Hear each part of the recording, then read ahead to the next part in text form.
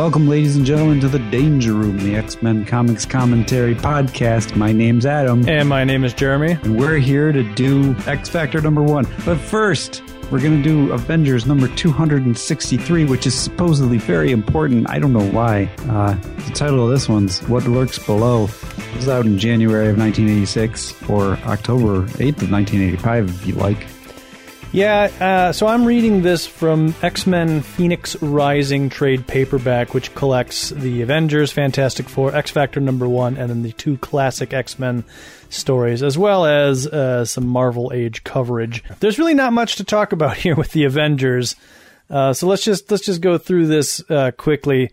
The Avengers are doing some Avengery things, and there's like some bad dudes who the Avengers think are doing some bad stuff. But really, all this does is get the Avengers down to the bottom of the ocean, where they find a cocoon of some sort that's wafting off energy. They have cool names like Morlock and Zoda and Shinsky. Yeah, absolutely. Like, if you're in the Avengers right now, you're probably like, oh, it's these guys. But none of this means anything. There's like an old guy on life support that Captain Marvel visits. I think he's key to, like, he's like, no, that's not our cocoon, that's somebody else's cocoon.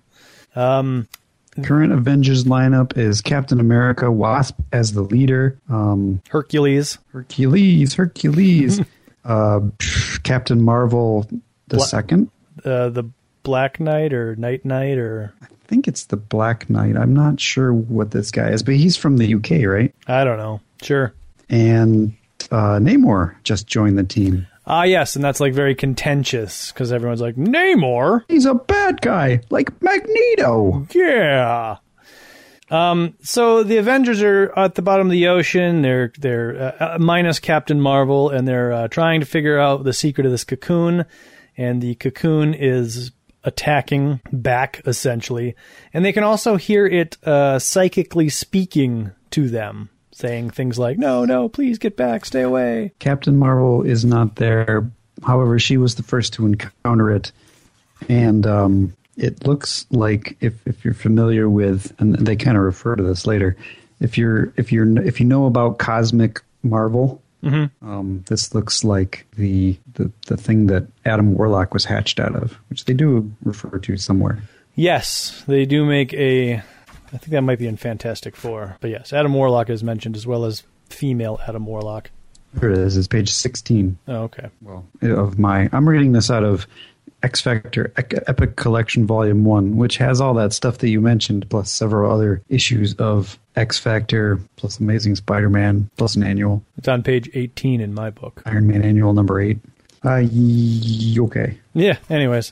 I don't know. Eventually, Wasp kind of figures out, like, this thing isn't attacking them, it's reacting to it. It's scared. Who's scared? What? It's scared. Who's scared? It's scared. I don't know what you're saying. It's scared. Oh, it's a scared. Absolutely.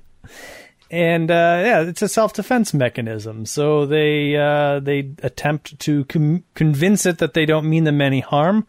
So Wasp goes in, and she thinks, because she's realized that whatever this is doing some sort of mental projection, and she eventually gets to the word help, and this cocoon thing is like, help?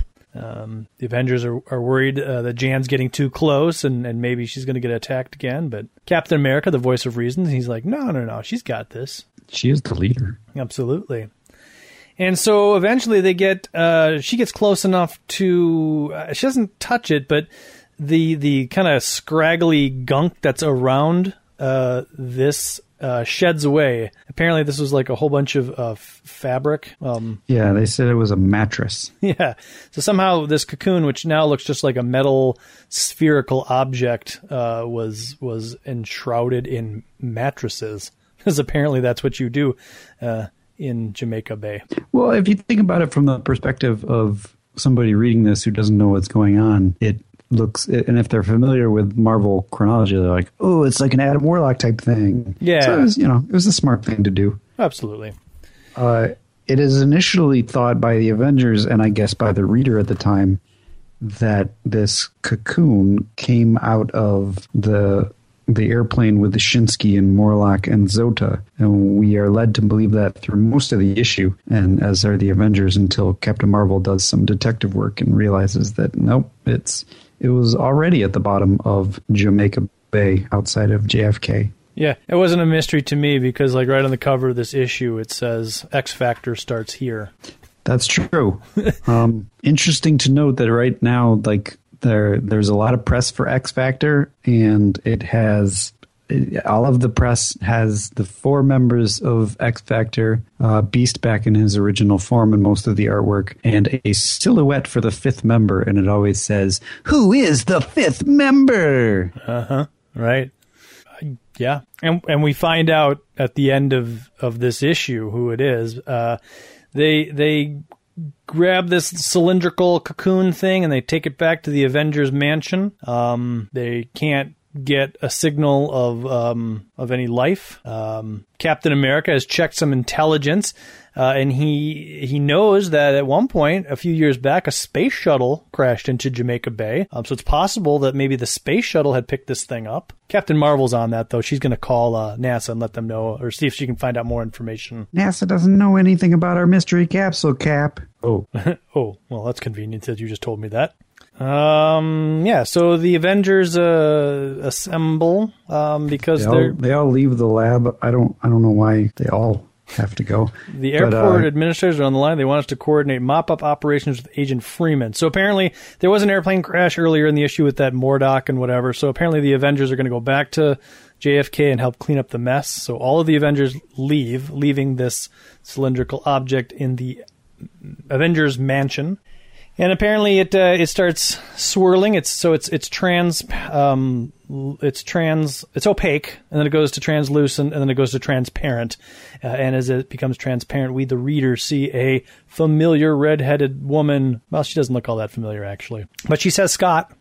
Yes, and then the caption says, "And the one woman the world once knew as Jean Grey is once more hidden from the world," as the cloud or the I don't know what it is that's in this tube, but it goes back to being opaque again. Yep. And that's really all that there is for the Avengers. The next issue continues in 1 week, like a Phoenix and Fantastic Four, but we don't have to wait a week. We're going to read it right now. No, I think we should wait a week. Okay, well, good episode.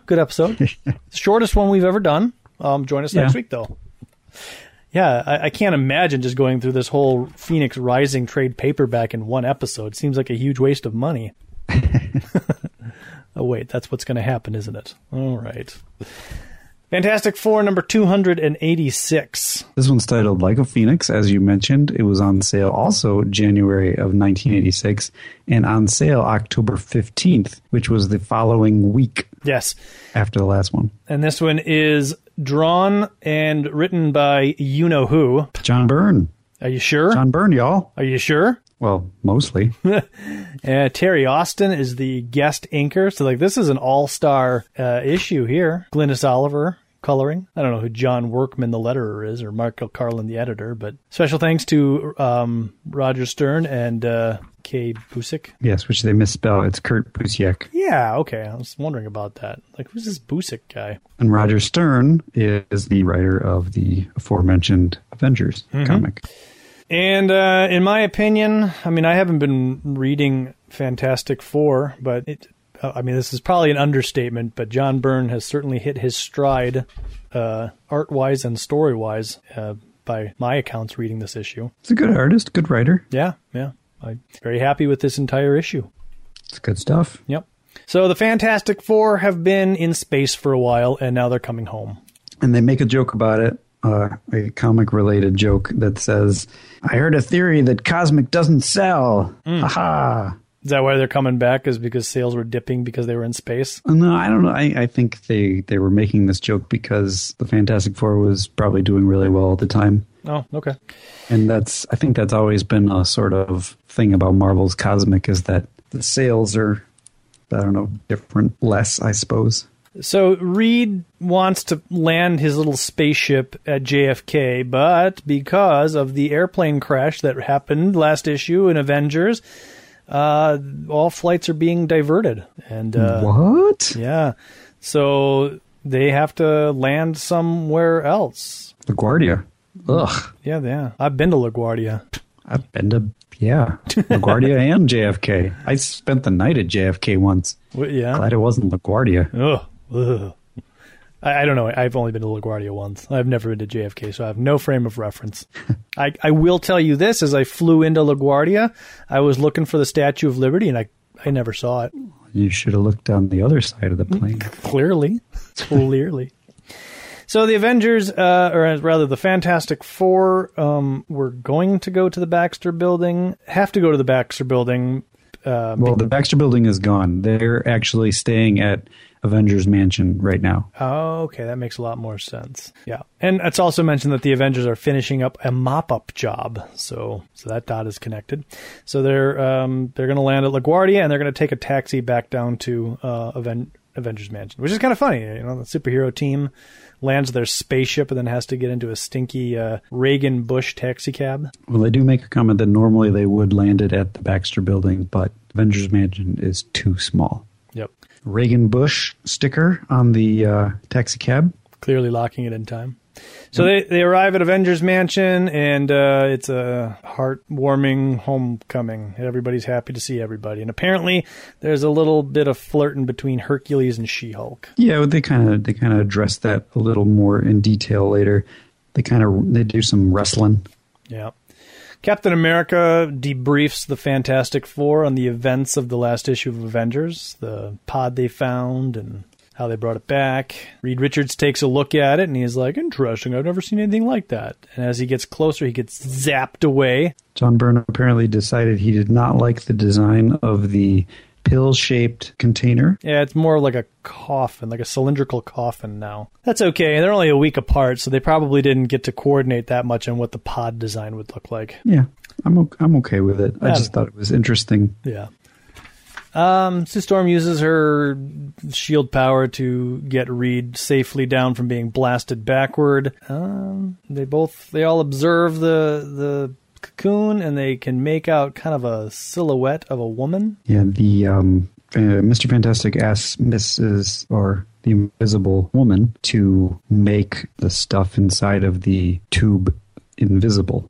So she is making all of the stuff go away so that they can see that it's a woman, a human woman. It's a lot of strain on Sue. She gets a little winded. There's resistance. Yeah. And then Fantastic Four stuff happens. Johnny and She-Hulk talk about Hercules, whatever. Yeah. I guess Johnny is in a relationship with Alicia Masters, which I think we knew. Mm-hmm. And She-Hulk is in a relationship with Wyatt Wingfoot, but, she flirts with Hercules because she's She-Hulk. She can do what she wants. Well, he has eyes just like Tom Selleck. Yeah, and he's really strong just like she is. And also, he's Hercules. Come on.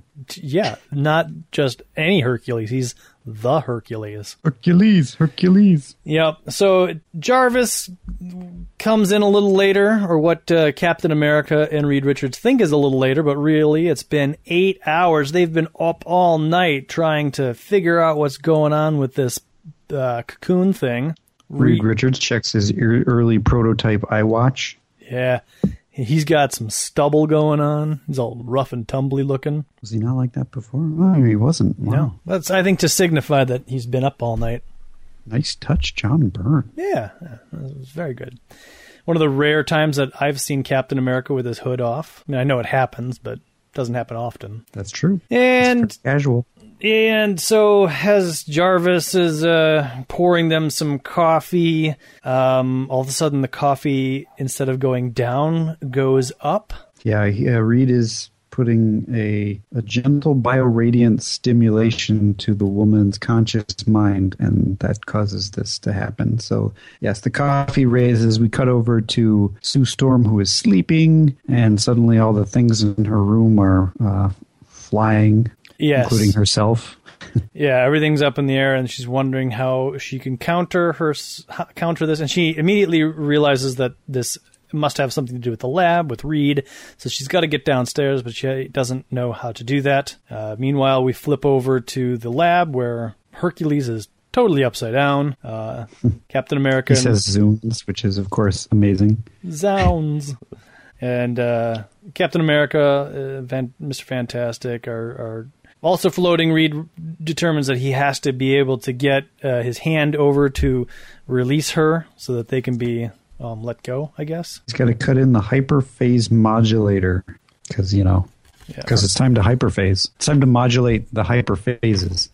Hercules wants to know that he's like, are you mad? And he's like, no, I'm just making an educated guess. Jarvis guessed correctly when he suggested the woman herself might have superpowers. Now those powers are themselves functioning. So whatever's happening are the manifestation of her powers. Well, we know it's Jean Grey. Yeah. It's her telekinesis. And her defense, the pod's defense mechanism may turn on her, destroying her unless we release her first. Jarvis says, oh my goodness. Oh my goodness. Look at the pod. What's happening to it? It turns black, and then Reed says, it seems to be working. It's hatching. Your rotten little game is finished, Lang. So are your so-called X-Sentinels. They're falling apart. Now it's your turn, says a familiar Jean Grey. Well, now it's your turn? Yeah, she's confused. She's like, you're not Lang, and this doesn't look like the S.H.I.E.L.D. satellite. Captain America puts his mask back on. He doesn't want a civvy to see him. Yeah, oh yeah, sure. Reed Richards is like, this is the Avengers Mansion, and I'm Reed Richards. She says, no, not even close. Fantastic Four wore blue costumes, not black. So, a little thin rationale there, but yeah, she's still under the impression that Stephen Lang's doppelganger sentinels are attacking, and now it's in the form of the Fantastic Four. Reed says, hey, there's got to be an explanation for this. Just let us down. Jean says, no, I'm not going to do that. You're crazy. So long as I seem to have all this extra power, you boys can just keep bouncing around the ceiling until she gets knocked out by the Invisible Woman's invisible cylinder. Shelf. I don't know. Yeah. And so... yes, Invisible Woman comes in. She's like, I don't know who you are, but I'm the Invisible Woman. Jean says. Jean Grey says, no way, you should be the Invisible Girl. That's a clear error in your programming. All these leaps of logics are genius. Yes. Lang's getting sloppier and sloppier, and you're going to get dismantled. But her powers don't work. And that's when Sue reveals that she was able to get down by encasing herself in a force field, and now she's going to encase Jean into a force field, thus keeping her power inside the force field. Which happens to work. The Avengers fall. Reed makes a big rubber hand and catches Jarvis, which is cute. And okay, Crepes, you've won. Get it over with. Kill me. Why does she sound like Destiny? I don't know. I don't know if we can do the old Jean voice. Getting into it. I have to go back and listen to old episodes to see if I can capture the essence. Anyways, yeah, Reed deduces all this, that she is Marvel Girl, and Jean's like, yep. Of course! Yes, I am. Why do you insist on this stupid charade? What does Lang hope to gain from it? Does he expect me to grovel, to beg for my life? We're made of tougher stuff than that in the X-Men. X-Men, Marvel Girl, of course, but no one's seen or heard anything of her in years. Not since several Christmas Eves past, and that very probably accounts in part for her hostility. Sue, drop your field. Hercules asks again, are you mad? That's all he really says. Yeah. Reed's like, no, we're going to earn her trust, so we're just going to be completely at her mercy and see what happens. I don't understand. If you're really the Fantastic Four, really the Avengers, what's happened to me? I feel so tired, so drained. Oh. Yep. Jarvis brings her a chair. Would you care for some nice hot tea? And so Jean regales the Fantastic Four and Avengers with a tale we've already heard of the Sentinels, that fateful night when she was out for dinner with Scott, heading out to the S.H.I.E.L.D. satellite on an all-but-stolen space shuttle, fighting the X-Sentinels, and Wolverine deducing that Marvel Girl was not really Marvel Girl, but an X-Sentinel. We see the trials and tribulations of the same black dress that she's been wearing this whole time. It probably doesn't smell very good. No, she's got to just smell foul. She's been stuck in a cocoon for, I don't know, the vague timeline of a few Christmases back. So, 3 years maybe. And then we get a little bit of information about Stephen Lang, the government denying anything about the Sentinels or supporting Lang's final solution. So apparently that whole thing has been whitewashed. But she doesn't quite remember what happened after that. Right. I can't remember what it was. I just can't remember. There's a little kitty pride in there. So Jean's like, well, Professor Xavier, he can help me. He's the most powerful telepathic mind on Earth. Oh, snap. He's not on Earth anymore. Sorry. Well, they don't know that, but what they do know is that nobody knows where the professor is. And besides, the X-Men are fighting side by side with a known criminal. What? What are you talking about? There's like don't they refer to, Secret Wars, they mentioned the Secret Wars limited series as though that's like... Yeah. Well, right. We've seen the X-Men fighting side by side with a mutant known as Magneto. Jean's like, no! Where have I woken up? And Sue then says, yeah, back in Secret Wars, the X-Men were fighting with Magneto, which is a terrible example. There's got to be something else. Like, we saw them... Well, have we seen them fighting together yet? Well, I mean, everybody saw the trial of Magneto. Yeah. It was a big thing on TV. You should mention that. Yeah. The X-Men stood by him at his trial or something like that. Whatever. Anyways, yep. Just shows John Byrne is not reading the X-Men right now. He's like, Chris Claremont and I don't get along. Don't like him. He wouldn't let me read the comic, so I had to leave. Then Jean says, well, what about my parents? And Reed's like, well... think about this. You've been gone a while. I mean, if you just show up, it's going to be a shock, and we don't know what that would do. Oh, just stop. What am I going to do?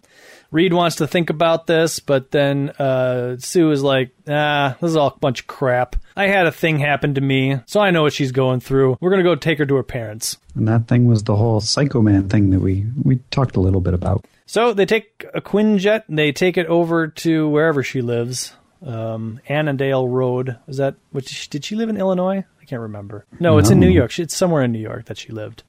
Apparently it's Annandale Road. Yes. And they tried calling, but there was no answer. Hercules kicks down the door, just destroying it for no reason. Out at him. Hercules, what do you think you're doing? This isn't the fortress hideout of some would-be world beater. This is my parents' home. Besides, look, there's a fake rock here with a key under it. Sorry. Captain America assures her that the door will be repaired and replaced. They find that glowing globe thing, the essence of Jean Grey. Hercules is the first one to touch it, and he's like, oh, I'm so embarrassed. As we learned, by touching it, you kind of get the essence. Well, I guess we already knew that. You get the essence of the person. Yeah. And Reed Richards knows that it is a holopathic matrix crystal, because why wouldn't he? Yeah. And normally these things only go to people that have died. Right. And that kind of throws a shock to Jean Grey. But for such a thing to exist, it must have been made after I died.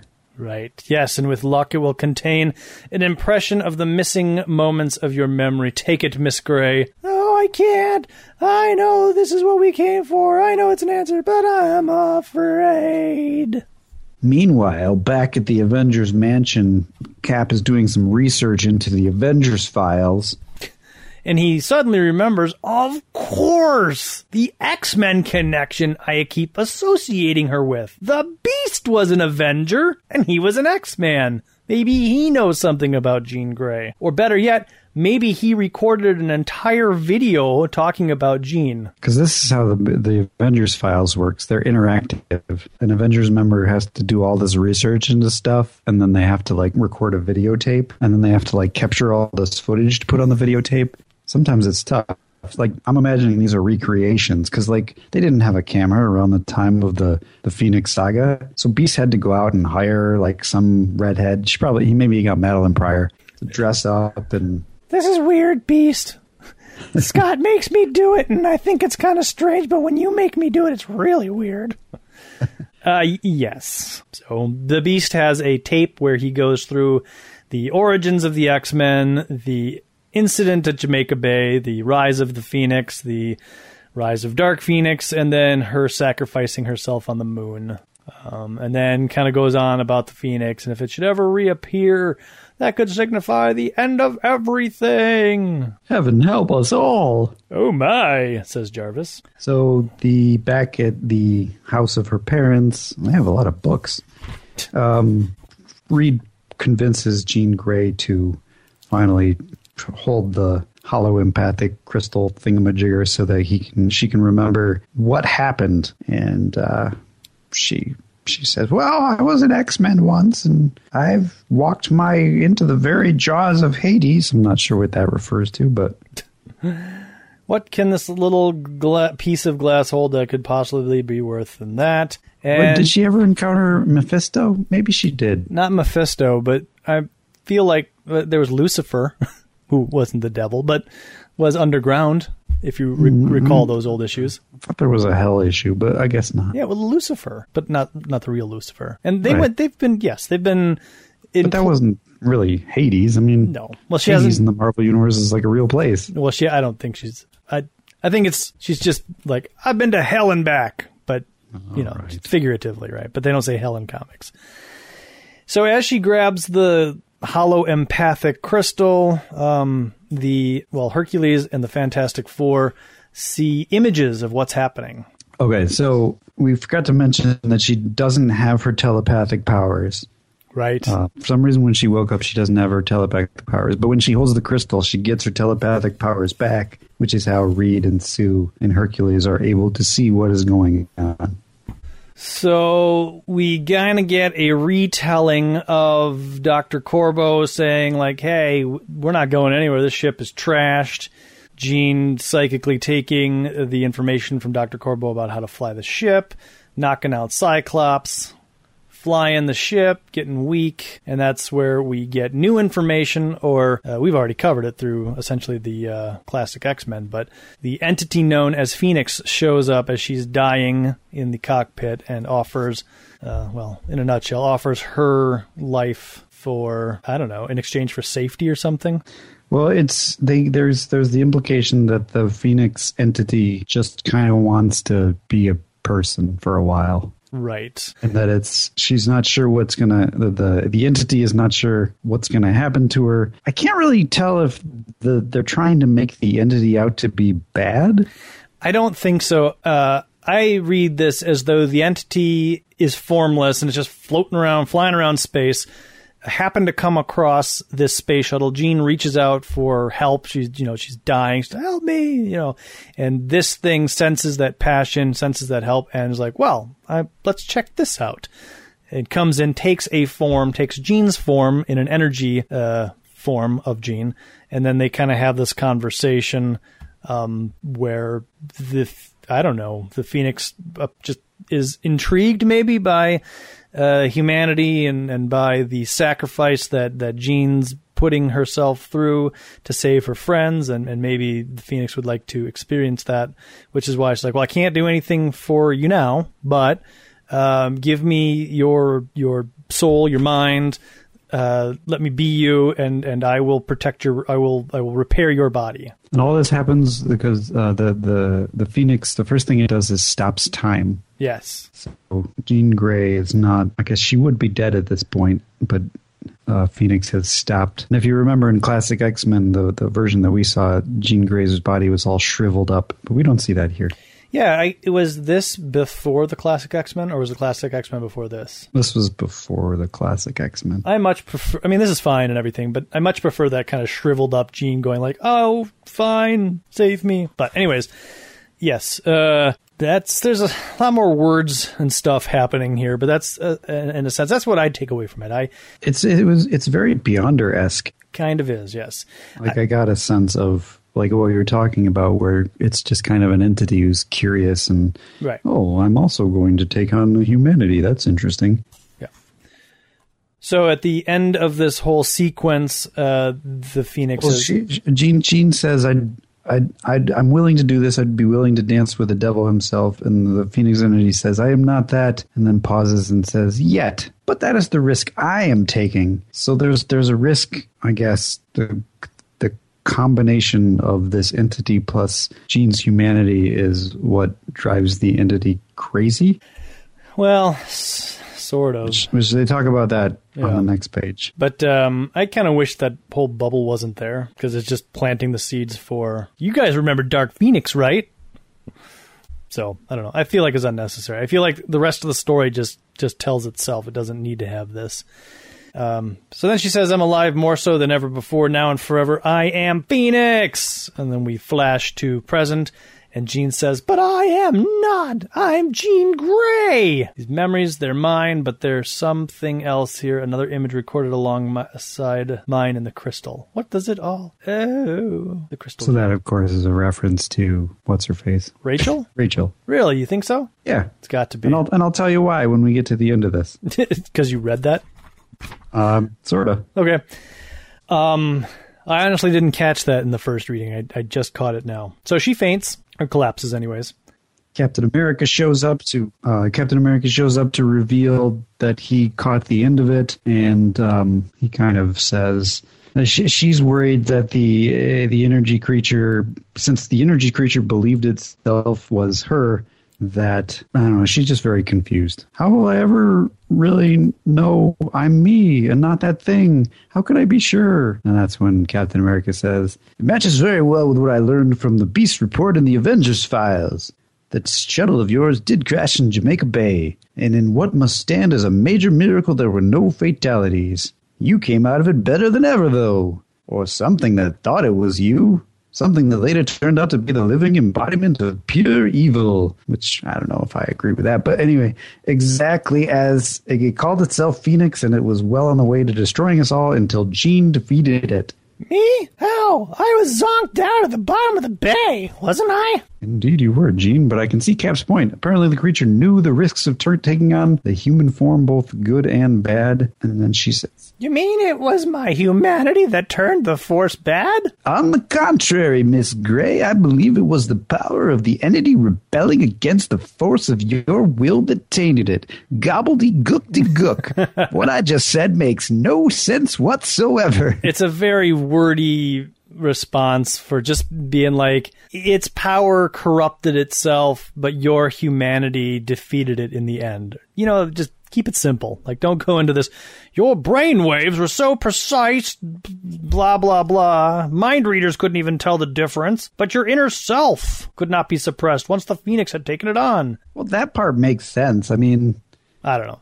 It replicated her so well that it had her goodness. I like that bit of it. Yeah. But the whole entity rebelling against that isn't even. It's not even it's a sentence that makes no sense. I believe it was the power of the entity rebelling against the force of your will that tainted it. So that was her fault then. I would have preferred, and I take everything away from this. I mean, I know what's written on the page is that the power corrupted her, and then she was pushed over the edge due to her immaturity with the power by the Hellfire Club. I mean, none of this is necessary here. And she says it was my humanity that turned the Force bad, then the answer is yes. Well, it depends on who's answering the question. See, Reed will say no, on the contrary. However, Captain America will be like, well, yeah, actually. Well, no, it was Captain America that said on the contrary. But then he goes on to say a sentence that to me sounds like he's just repeating the same thing from a certain point of view. From a certain point of view. From a certain point of view? Yeah. Anyways, whatever. In the last moments, as it hovered between light and darkness up there on the moon, that's what made the difference, because there's no force in the universe that can suppress the splendor of the human spirit, and it was that spirit, even in duplicate form, that was enough to defeat the evil power of the Phoenix. And with this, Jean looks at ease and at rest. Okay, if you say so. You're really big and strong. So it's been a while, and Jean's still kind of hanging around with the Avengers at the Avengers Mansion. They don't really know what to do with her. She can't go to the X-Men because the X-Men have been corrupted by Magneto. Can't get a hold of her parents. They gave her some new clothes finally. Geez, do you think they would have given her some clothes before they went to her parents' house? You'd think that they would have been like, ma'am, we're going to do everything to help, but you need to get in that shower now. Wearing this torn up dress. Reed is like, hey, I know who to call, and that's the end of this issue. Who is Reed calling? Says the caption. We don't find out who he calls until the first issue of X Factor. So this is what I read. Okay. Lay it on us. A couple different sources. Because we're actually not going to cover X Factor #1. No, we're just going to talk about it. So in the back of this book, there is a kind of a summary of what happened by Kurt Busiek. And I also read in Marvel Comics the history. I have the same summary by Kurt Busiek, but I think you have more essays maybe? There's a lot of stuff in here. Yeah. There's all of the Marvel Age stuff leading up to it. There's a lot of artwork leading up to it, a lot of alternate covers, because I guess X Factor 1, Jim Shooter made them do like 5 different covers because he wasn't satisfied with any of them. So a couple of kids before they were Marvel kids, and I think Kurt Busiek doesn't mention who the other ones are, but they also become, well, at least one of them becomes Marvel. So Kurt Busiek, back when he was in college, and some other kids, one who would also go to work for Marvel, came up with this idea that they wanted to do like a personal exercise where they wanted to figure out if there were, because everybody outside of that wasn't working for Marvel Universe somehow knew that Jim Shooter had set out a mandate that said Jean Grey could not be alive if she did all that Phoenix-y stuff. Yes. So they sat down and kind of did like a mental exercise of how could we create a story where Jean Grey could be alive. And then he didn't do anything with it because he's just some kid. Well, then he went to a Comic-Con. It was kind of an organic conversation that they had where it was like, what if this? What if that? And then they came up with like, well, what if it wasn't even her? And they all kind of laughed about it and moved on. Right. So we get, the birth of probably the best retcon in all of Marvel history. Right. And then at a comic convention, and I think Kurt Busiek at this point is working for comics, he meets up with Roger Stern and tells him the idea. And then Roger Stern tells John Byrne the idea. And John Byrne tells Jim Shooter the idea. And then Jim Shooter's like, we'll run with it. And that's why you have the Avengers with Roger Stern and the Fantastic Four with John Byrne. So Chris Claremont finds out, and he's like, what?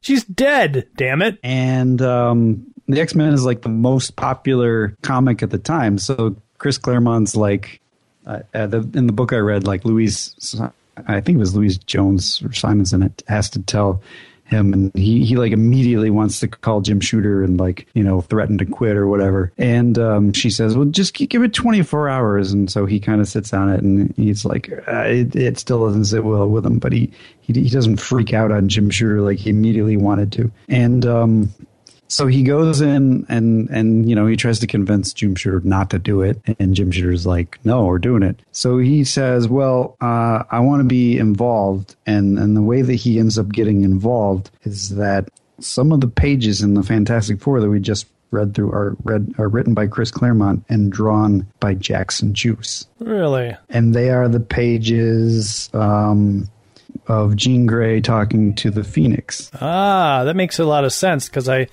did think that the art style was different there. Some of the flashback stuff is John Byrne. Some of it is Jackson Juice. But yeah, you can kind of tell the stuff that Jackson Juice says he was imitating his best John Byrne style. Sure. But the X Factor collection actually has the original pages and some of the original dialogue, and it's actually like 1, 2, 3, 4, 5 pages of artwork, some of which is completely changed, and some of the word balloons are just rewritten, such as the one that I mentioned where Chris Claremont added that thing about these memories, they're mine, but there's something else here, another image recorded alongside mine in the crystal. Okay. That was all him adding that. Sure. So the original intention of the stuff that's in John Byrne's is that the Phoenix attacks Jean Grey and takes on and is going to kill her. But at the last second, Jean Grey says, in the last bit of defense, forces her essence with her telekinesis and her telepathy into the Phoenix, which causes all the problems. So in that instance, the Phoenix is evil. Okay. And that's how John Byrne wanted to do it, but Chris Claremont was like, no! Okay. And Jim Shooter let him go in and rewrite all those pages and have Jackson Juice redraw some of them, which ultimately led for John Byrne to leaving Marvel Comics. Really? Yeah, because he was ticked off. So they tampered with his book, and he's like, "The hell with this! I'm out of here." Yeah, and then he got a deal to do the new Superman title for DC, and he was like, "Well, it's Superman." Yeah, who's going to pass up Superman? Okay, so this is the story that almost broke up the family, or in some cases did break up a bit of the family. Yeah. Wow. Okay. So Chris Claremont was not very happy that X Factor was happening without him. Mm-hmm. I think he was really into controlling all the bits of the mutant Marvel universe, or the mutant universe that, X Factor or X-Men and the New Mutants. And that brings us to, because you demanded it, the dramatic return of the original X-Men, X Factor #1, Marvel, February 1986. This was on sale November 12th of 1985, so about a month after the Fantastic Four issue. This one's titled Third Genesis. Strap yourselves in. It's a 48-pager. Baptism of Fire, it says on the cover. You said that there's other covers in the Epic collection? Yeah, there's, let's see. Well, the only reason I ask is because I've always been a little let down by this cover.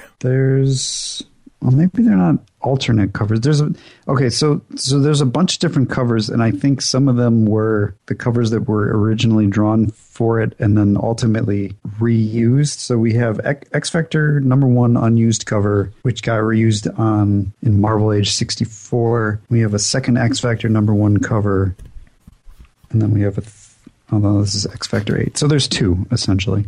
So the one from Marvel Age, what issue of Marvel Age? Marvel Age 64. It says X Factor unused cover by Jackson Juice and Bob Layton from Marvel Age 64. So I don't think it was the cover of Marvel Age 64. It was just used in Marvel Age 64. Okay. So it wasn't the cover of Marvel Age 33. That wasn't a rejected cover, was it? That's basically got the 4 X-Men bursting out of the cover a la giant-sized X-Men #1. It says... No, it just says cover art. Okay. So this was not an alternate cover. Well, anyways, yeah, the cover of this it's the original 5 X-Men running through a cave that's on fire. Oh, and if you read through Marvel Age 33, there's also an unused cover. I think that might be another one of the ones. Who's in the middle? Take a guess. Oh, yeah. Yeah, I don't know. Who could it be? Oh, no, and actually... Okay, so that I have a finished version of that cover with Jean Grey in the middle and Beast replaced by not Blue Beast. By a human-looking Beast? Yeah. So, lots of stuff. Well, sure. Onward to the issue. Yeah, absolutely. It's Jean Grey, y'all. Yeah, that's a 48-pager. Put on your safety belts. Strap yourself in. This is a, I gotta be honest, Adam. I'm a big fan of the early adventures of X Factor. Okay. And, I think this first issue is maybe even indicative of why, I am a fan of it, because X Factor, at least the first 30 some odd issues, are a lot less action hero oriented and a lot more focused on the drama of these 5 people who have known each other almost all their lives. And yeah, I definitely noticed reading this that there was not a lot of action, and even the action that was there seemed like it was shoehorned into the end because, we need to have some action. Yes, and I mean, I don't know back in 1980 whatever if the kid buying this off the rack was like, well, this is boring, or if the drama. I mean, it's literally what this is. It's drama. You've got the falling apart relationship of Scott and Madeline. You've got Scott being reacquainted with his childhood love who was thought dead. You've got Angel, who's conflicted about his feelings about either his current girlfriend or Jean. And then you've got this whole what do you call it? Scheme that they put together for the foundation of what X Factor is. And you tie all that together, and then the series goes from there. I mean, I know I've spoiled most of the issue, but it's still, like, all that's compelling. And then the fighting, you're right. The fighting is very minimal. This is not X-Men #1 where you get introduced to X-Factor's nemesis. It's the exact opposite of that. And I actually kind of appreciate that. I forgot to mention last episode of Danger Room that in the last New Defenders, Moondragon gave Angel his eyesight back just so that he could see her torturing Candy Southern so that he wouldn't get involved. Oh, that's right, because you said he was blind or something. Yeah, he had been blind for about, I don't know, 6 to 10 issues. And they kept saying, oh, it'll never be solved. But it was solved with the snap of a fingers. Comic books. Is there anything they can't do? I was hoping that he would be like, I was recently blinded, but I can see now. But no, there was none of that. There's a lot of that stuff skipped here. In Anchorage, Alaska, Cyclops is in his own little world, chopping wood with his optic beams. Madeline is also there, kind of poking fun at him. You really showed those trees? Who's the boss in this family? You think you could watch the baby for me while I run a few errands? And again, Scott, in his own little world, he's just offering 2-word sentences as answers.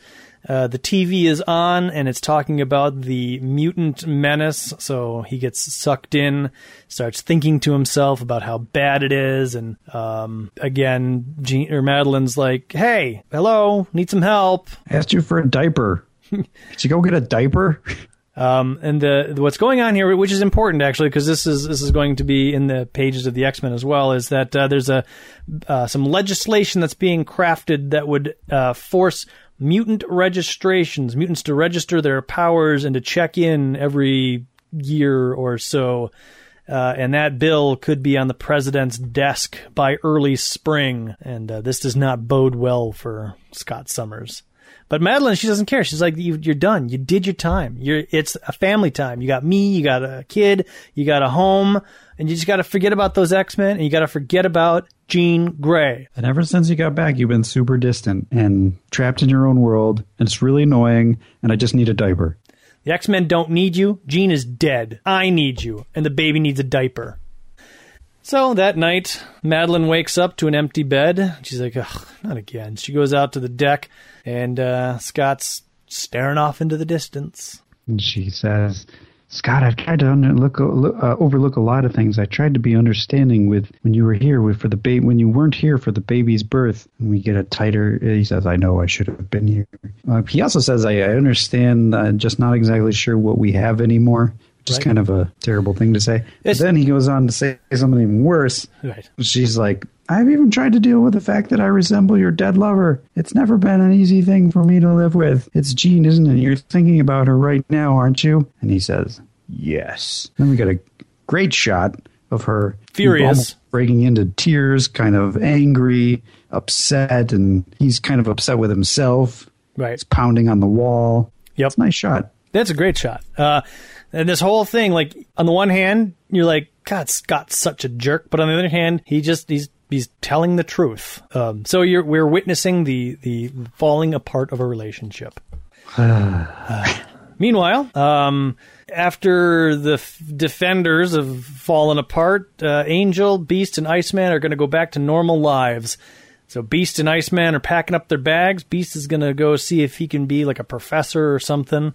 Iceman's got an accountant job waiting for him. And Angel, he's gonna rebuild his New Mexico house and just kind of live it up with his girlfriend Candy Southern. There's some guys there that are doing some repairs to Warren's house, and they're talking about muties and stuff, but at least the money is there. And they're not paying attention because they're all staring at Candy, and one guy loses control of his circular saw, which is weird that he's just got a running circular saw. But anyways, the saw cuts through the scaffolding rope, and they all go falling. So Angel, Iceman, and Beast spring into action and clumsily rescue the workers, and they kind of realize that, like, without Cyclops or somebody like that, like, we're just George's guy is like muddling through. That's why the Defenders didn't work. We're done. We're washed up. Somewhere Angel says the Defenders are apparently dead. Right. To which I say, they turned into dust. They're dead. Just say they're dead. I don't think that, what is it, Bob Layton that's writing this? Read the Defenders? He just got a summary? No. I don't think they wanted to bring the baggage of that to this. Yeah, probably not. But I mean, a word. I mean, if you're gonna, why say apparently dead? Why not just say dead? Maybe they're hoping that people that read X Factor haven't read Defenders. I don't know, Adam, but or is it that Angel, like living in the Marvel universe, refuses to accept death? So let me put it in this perspective. Like when I had read X Factor #1 for the first time, I'd never seen an issue of Defenders, so it didn't matter. I was like, oh, okay. So they were a part of the Defenders, didn't work out, and apparently some of them are dead. Like you start introducing the fact that they turned into dust, and then I'm like, what? Wait, what else is going on there? Did you even realize that Defenders was a comic book? I did, only because I think maybe I had an Overstreet guide that listed their comic values, but I had never seen one on the shelves or flipped through an issue. So Angel sees Iceman and Beast off, and he gets a telephone call. After he notices that Beast forgot a bag, and in that bag is an old picture, like a graduation picture of the X-Men, where it's even pre-graduation because it's Iceman as a snowman. Yeah, he's got the carrot and the hat on. So this is definitely lifted from issues 1 through 5. Right. Yep. So could be from issue 1. It very well could be. And so the phone rings. He gets it. It's Reed Richards. And he's like, "What? I'm on my way." Candy's like, "What's going on?" He's like, "No time to tell you, but have the airplane gassed up for me, waiting for me in 20 minutes. This is very silly. However, it kind of makes sense later on when he kind of expresses that maybe he's got feelings for Jean. So maybe he's like, "What? Jean? Hey, I always liked her. I can't tell Candy." This is too much. It's a little silly, yeah. It's I guess it's fun, and maybe that's what this comic is going for, is kind of a fun sort of silly, this would never happen in real life sort of thing. And then we get Candy watching him leave, and she says, "Hey, you're not going to leave me alone with a house full of construction workers, are you?" She thinks to herself, on second thought, which I say, gross. Yeah. Yeah. Meanwhile, in San Diego, a naval yard, young Rusty Collins is a Navy officer, and his chief is going to take him on the town for some R&R. And they go to Triple X Bar, and they have a couple drinks. And Rusty's like, "I don't really drink." And the chief's like, "You got to meet my friend Emma." And Emma's like, "You're handsome. Come out in the alleyway, we can kiss." And Rusty bursts into flames. Rusty's a mutant. Rusty's mutant power has just manifested itself in this kind of stressful situation of drinking and sexual excitement. And so his power erupts. He accidentally sets Emma Laporte on fire. He's on fire. The alley's on fire. He goes running off. And we turn our attention to the airport that Angel has just landed in. He draws a lot of attention to himself as he flies through the terminal, getting to Reed Richards. Reed's like, "Nice job. Come back to the mansion with me. I got some things to show you." He flies through the airport with his shirt off. Come on. So it's stupid. It's stupid. Well, no, it's fine. It's funny. But the one thing that I don't like is the fact that in the panel where Reed Richards reaches out his hand, he's like, "Angel, over here." His legs are bent backwards as he's flying. Oh, yeah. That looks like really painful. It looks like he's got goat legs. So they head back to Avengers Mansion, and there's a bit of anti-mutant hysteria at the airport. Sure, it's a big thread that's happening through this issue. There's a lot of anti-mutant hysterics. They see Angel flying, and people start throwing things. Dirty mutie. So they go to the mansion. Angel can't believe that Jean Grey's alive. This is the first realization, at least for us, that Angel has been told that she's alive. Reed's like, "All right, well, you got to take it slow. You got to help her adjust. But yeah, come on in. You can see her." And that's when we flip our attention back to Rusty. Mutant hysteria, just like you said. Everyone's like, "He's a mutie. Lock him up." And the chief wants to kill him. and Rusty is taken away in a, I don't know, paddy wagon, jail wagon, something like that. He looks into the faces of the crowd for any sympathetic eyes. He finds only fear. Meanwhile, back at a swanky hotel suite, Angel is wearing his Avenging Angels costume, and he's thinking to himself, whoa, this is crazy. What am I going to do? Jean wants to see Scott. I got to call him. What about Madeline? What about me?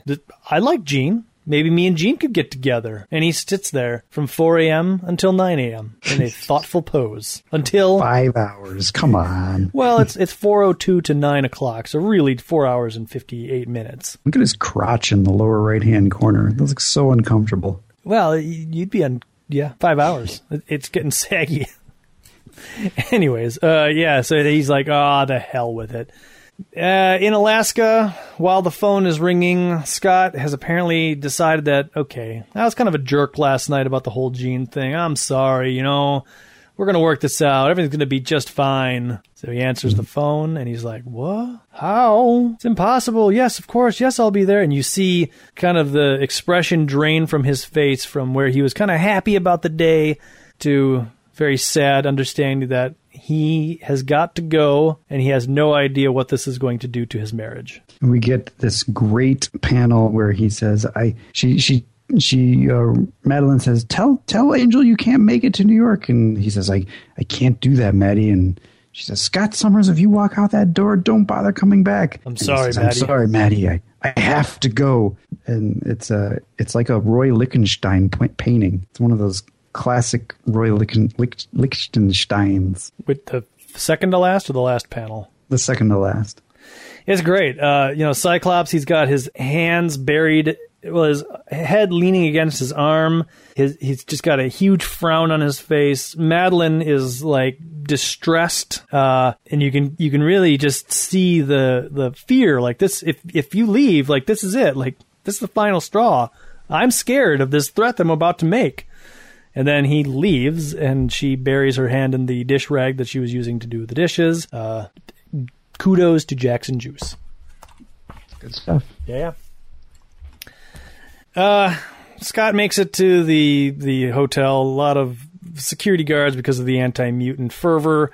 Anyways, he meets up with Angel has hired security guards, which is kind of weird. Yeah. This seems like a waste of a page.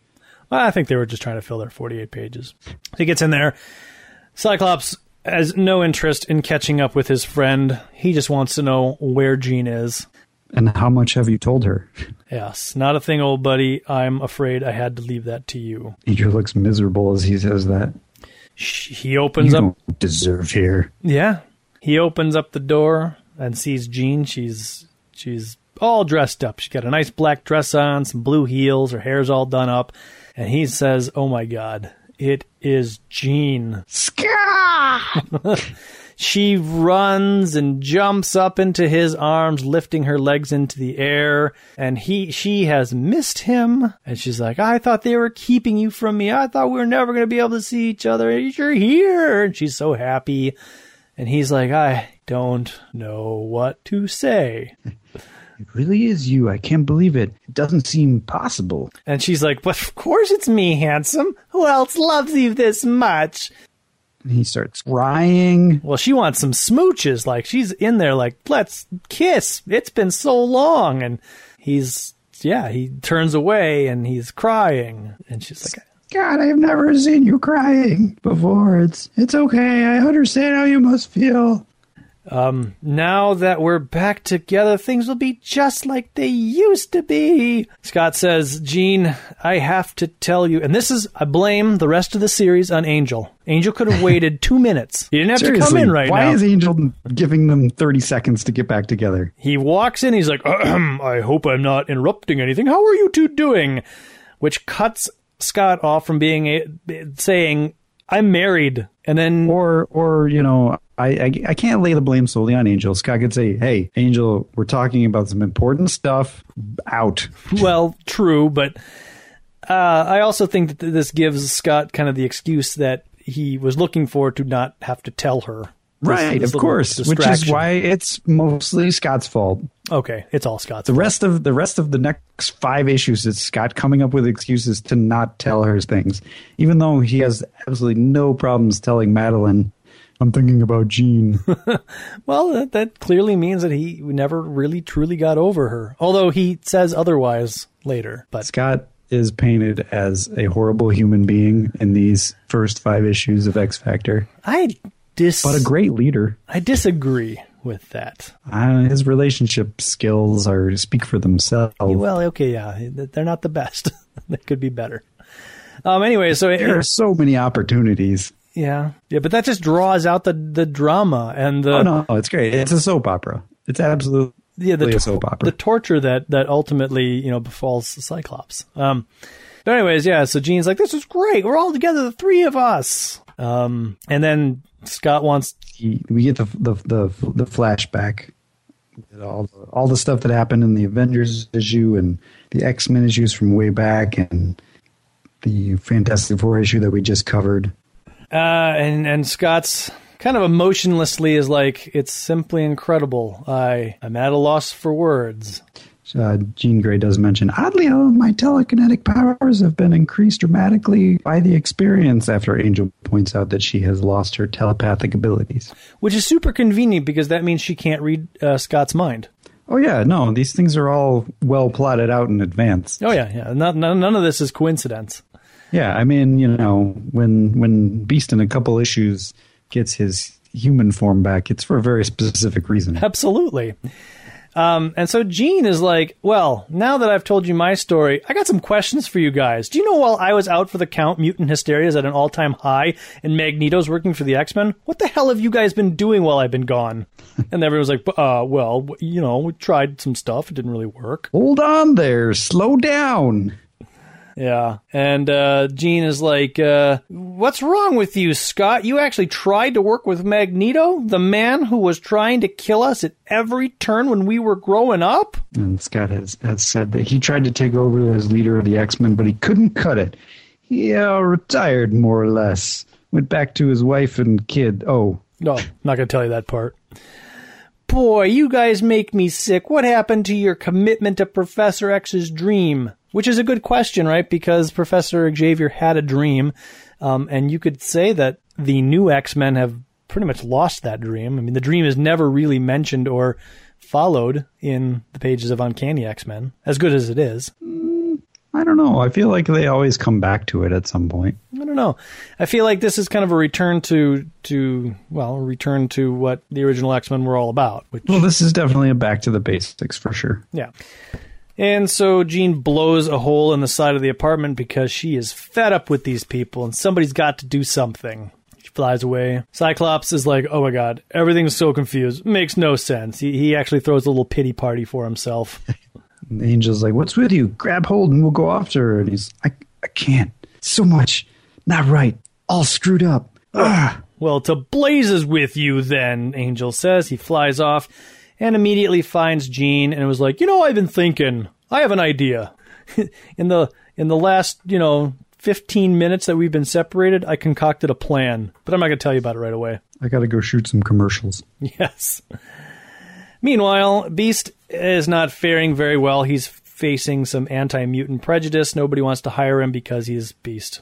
This is his 15th interview at a prestigious university, and before he even gets in to interview, most of the staff has made a point of saying that they don't want to work with a mutant. Jeopardize the reputation of the school. Bobby Drake is not excited about being an accountant, and he gets a phone. Wait. Before Beast bursts out of the room, and then a mysterious man in the shadows says, hey, Warren Worthington wants to pay you some money to do some stuff. Warren, lead the way. Presumably the same person calls Bobby Drake, who's bored of his accounting job, and is like, sure, I'll be right there. And a bunch of guys at the water cooler are like, mutants are fake. And then the water cooler freezes as Iceman turns into his Iceman guys and runs past him and says, Yahoo! Iceman cometh again. Yes. Back to basics. I'm surprised he didn't say, Yabo. Bobby Drake goes about the mundane task of auditing invoices and counting the minutes until his lunch break.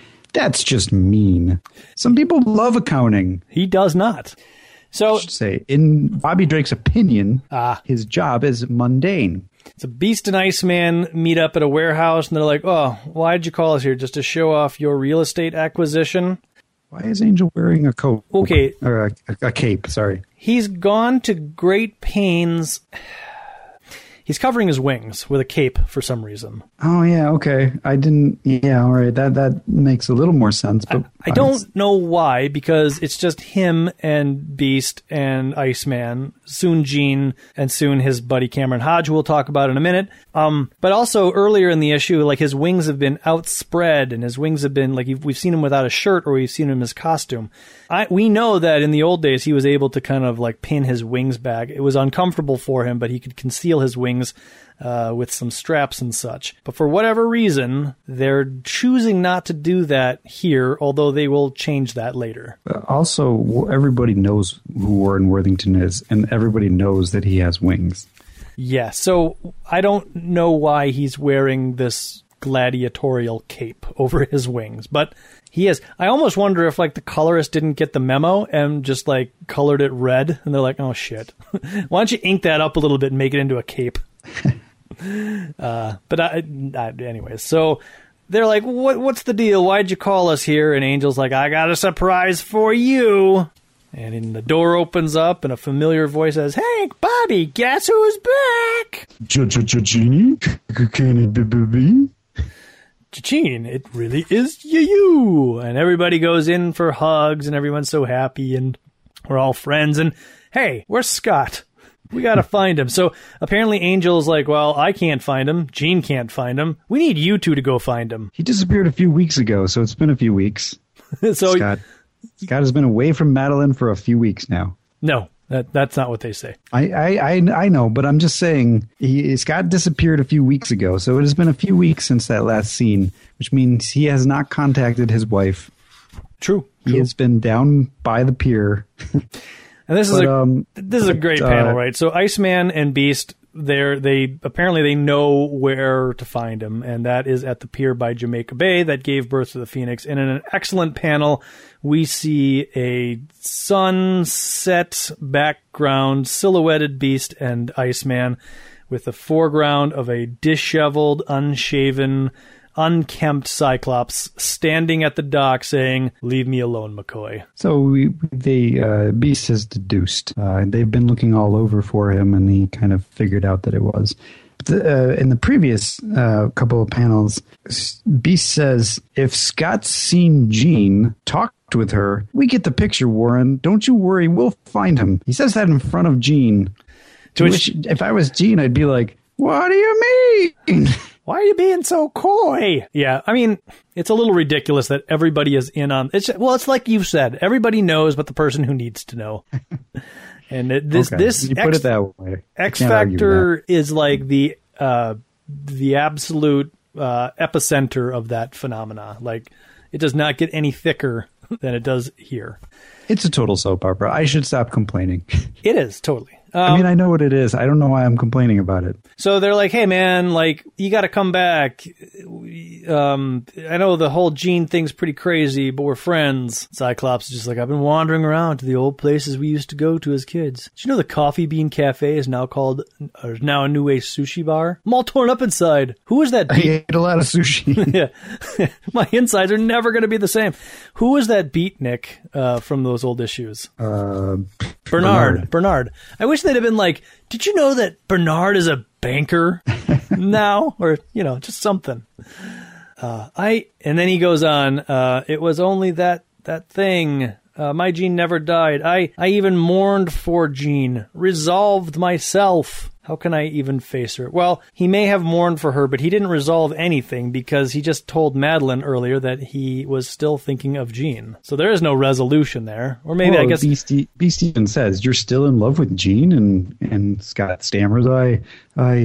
But yeah, I mean, you got to think about it. Like, for Scott, this is pretty weird because, like, the whole time that he thought he was having a romantic relationship with Jean Grey, it was a space monster.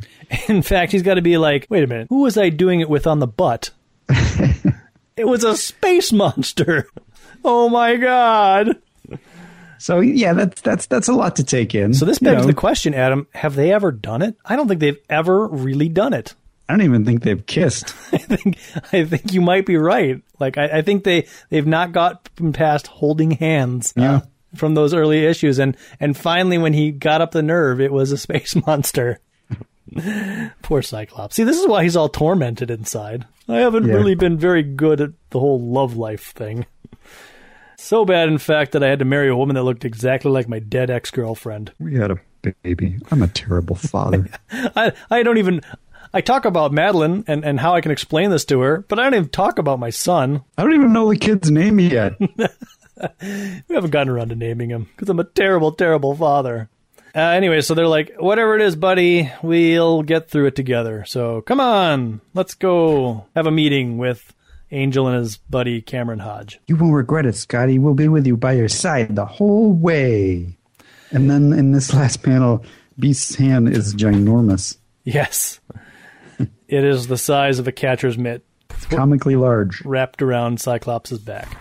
So back at the warehouse that we were introduced to earlier, we get introduced to the scheme that Angel and Cameron Hodge has come up with. Cameron Hodge is a former college roommate of Warren's from college. So that's Is this the first appearance of Cameron Hodge, or have we met up with him before? I think this is the first appearance. I think so too, but I get so confused. Right. The gist is this. Mutant hysteria is at an all-time high. However, mutants need people to teach them how to use their power and then be kind of rehabilitated and then reinserted back into the populace. And that's where you'll come in. However, we're going to do it by preying on people's fears, by starting up this mutant investigation service known as X Factor. We'll run ads. People will call us when they've got a mutant problem. We're kind of like the Ghostbusters of mutants. They'll call us, we'll come, we'll charge them a lot of money, but instead of disposing of the mutant, we'll take them back, work with them, their powers, and then try to make them productive members of civilization. I'm glad you said Ghostbusters, because I was going to make a Ghostbusters joke. Yes. Angel and I just got done watching Ghostbusters, and we think it's a really cool idea. Yeah, but instead of having a ghost containment system, we'll have a mutant containment system. So they're like, well, how long have these ads been running? Cyclops asks, and Hodge is like, well, they've been running for several days now. Jean and Warren are extremely happy by this, and the rest of the X-Men are like, what? I guess I should say X Factor, but... Oh my, I hate to waste time, says Cameron Hodge. Shall we begin briefing on the operations, gentlemen? Meanwhile, at and Jean? Yes, gentlemen and Jean. Meanwhile, at the San Diego prison, the chief has come because he's got to settle a vendetta. That woman, Laporte, what was her name? Emma Laporte was his friend, Emma Laporte, maybe even his girlfriend or something. So he's come to like take care of business, and he's going to shoot Rusty. Rusty's powers manifest again, and he's able to blow a hole through the side of the prison. He sets most of the prison on fire because he can't control his power, and then he runs off. Yeah, Rusty was in a straitjacket in prison. Yep. So the chief walks into a bar, and he's got his hand all wrapped up because it got burnt, and the bartender's like, you got a mutant problem, don't you? You should call these X Factor people. Who are you going to call? We're ready to believe. Oh, wait, no, it says, no need to be fearful any longer. You think those guys are for real? So he makes the phone call. Give me some change, Elmo. I want to make a call. The thing that I don't like about this is that they paint these guys as really stupid. Yes. I don't like that. So a few hours later, so it's been, since they've had their meeting and probably their operational debriefing, it's probably been a few hours. And this is a common problem, is that, from what I can tell, Jean and Cyclops don't talk off-panel. What you see in the panel is the only time they ever talk, because they'll go for weeks, and then they'll do a mission. They'll be like, Scott, why aren't you talking to me? But it's been like, because it's like, well, we're in the middle of a battle. I don't have time to talk to you. But it's like, well, they've had to have been just kind of like hanging around. Like, so the same Scott that we saw at the beginning with Madeline, he's pulling the same thing on Jean. So he's basically, I'm going to go chop some more wood. But in this case, he's just staring out of a window going like this.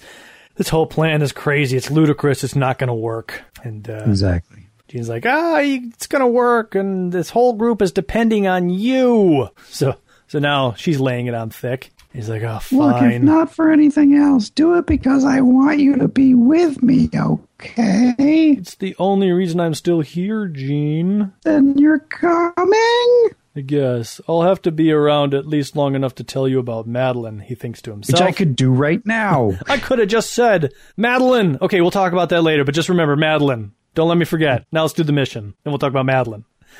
They got some crazy super jet that's got like a widescreen TV on it. Whatever. They fly to the naval base, and the chief... It just looks like another of Professor X's X-Jets. Pretty much. It's even got the same X on it.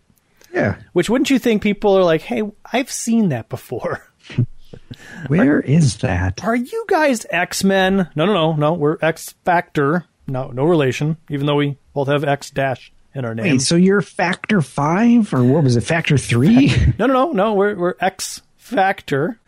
We're not mutants. Oh, okay. So you're new mutants? No. Just no. So they have a conversation with the chief. Chief explains what's going on, and that's when X-Factor springs into action.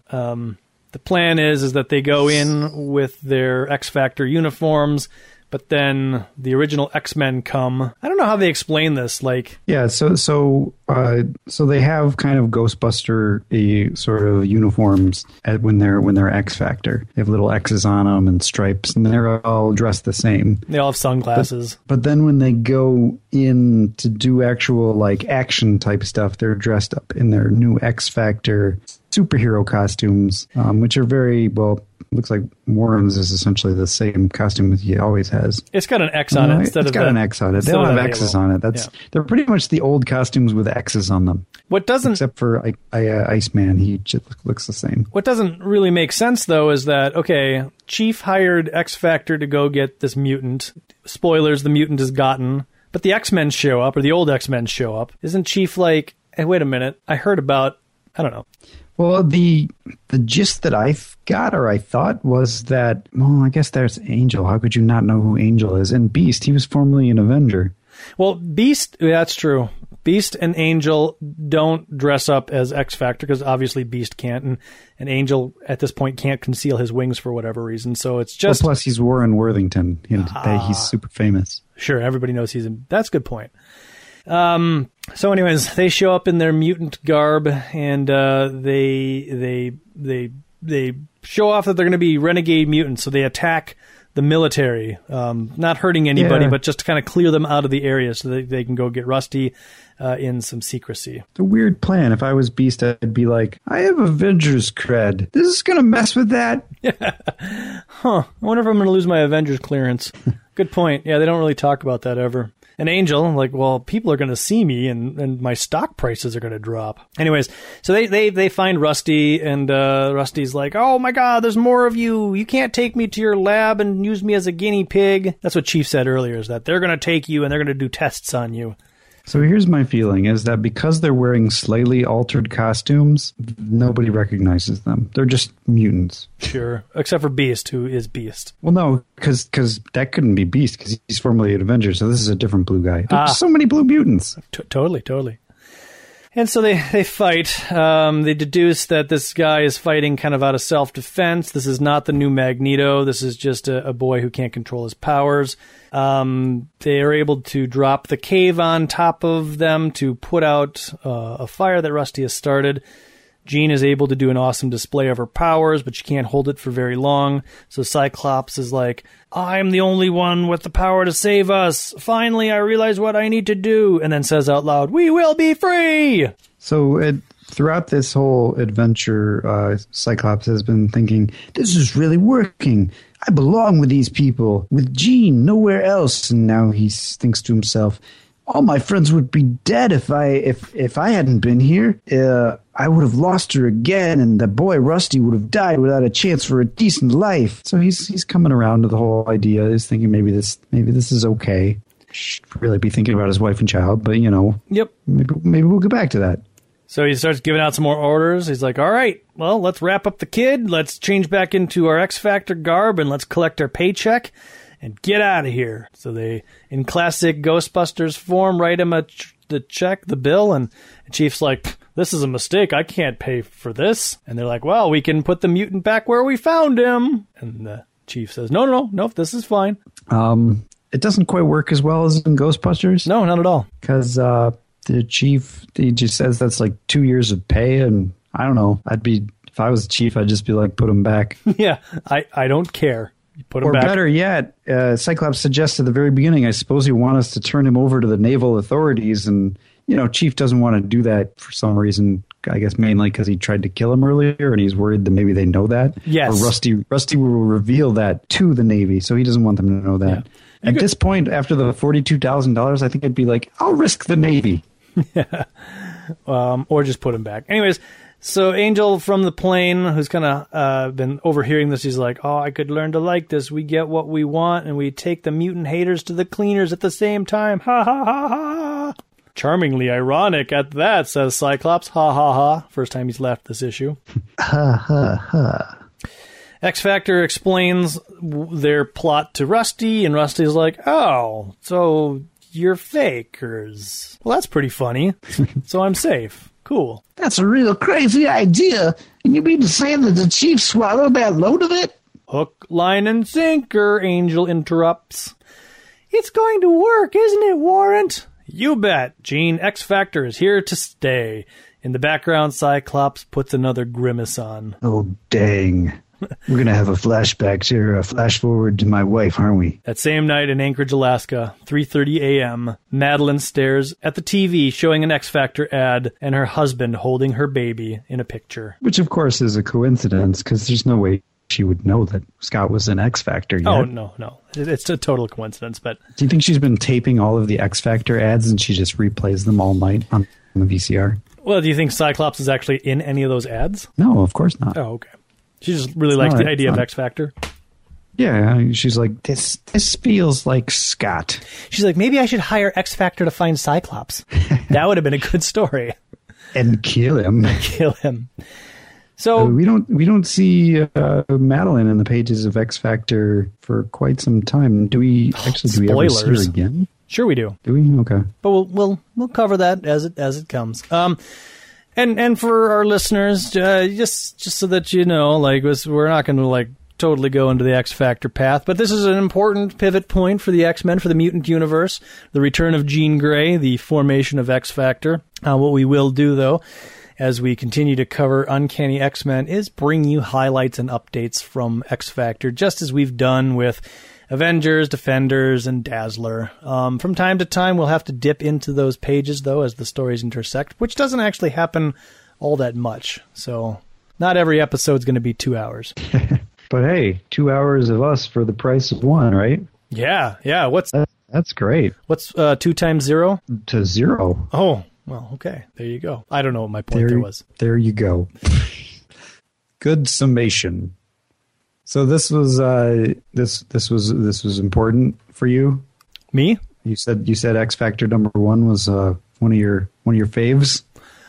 I don't know about X-Factor #1, but like the whole X-Factor series, and as we kind of talked about earlier, the whole fight sequence with Rusty in the cave is kind of like, okay, we got to do this just to insert some action. But honestly, to me, that's the low point of the entire issue.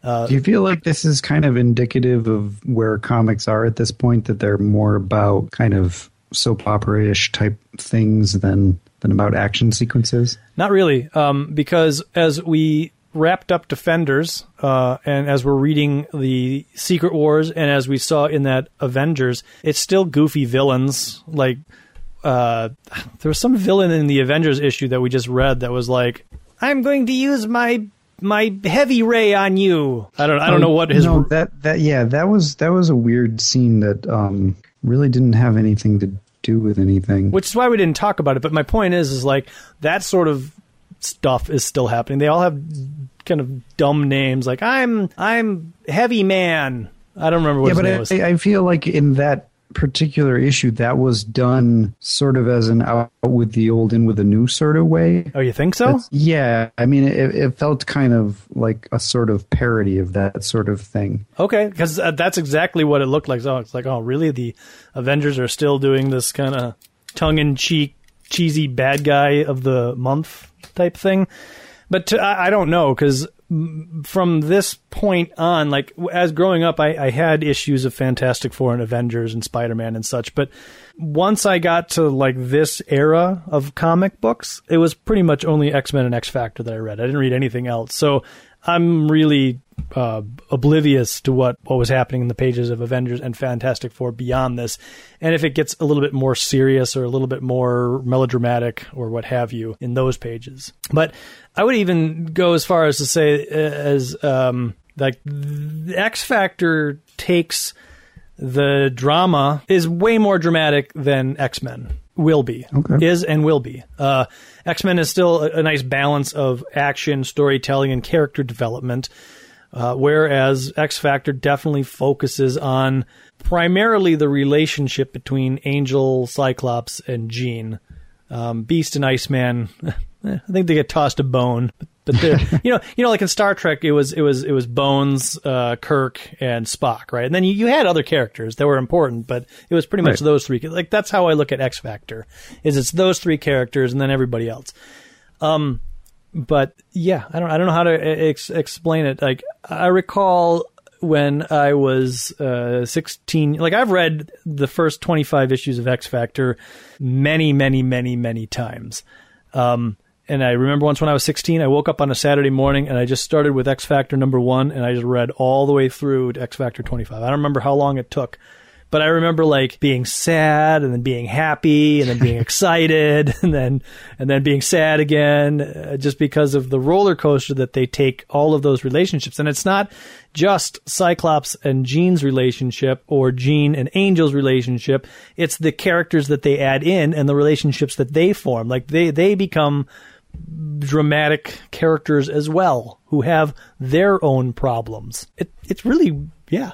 All the listeners out there should buy themselves a copy of X Factor Epic, because we're not going to do it justice doing our little summaries. You should read it for yourself, because it's good reading. I read it a few years back. I was reading the Essential Black and White X-Men's, and then they came out with the Essential Black and White X Factors, and I was like, I probably won't like this, but I'll read it. And I was surprised that for about maybe 40 issues, I really liked it. There is a turning point for me when they go into space and do a 6-part miniseries with the Celestials that I couldn't read it. It was so boring.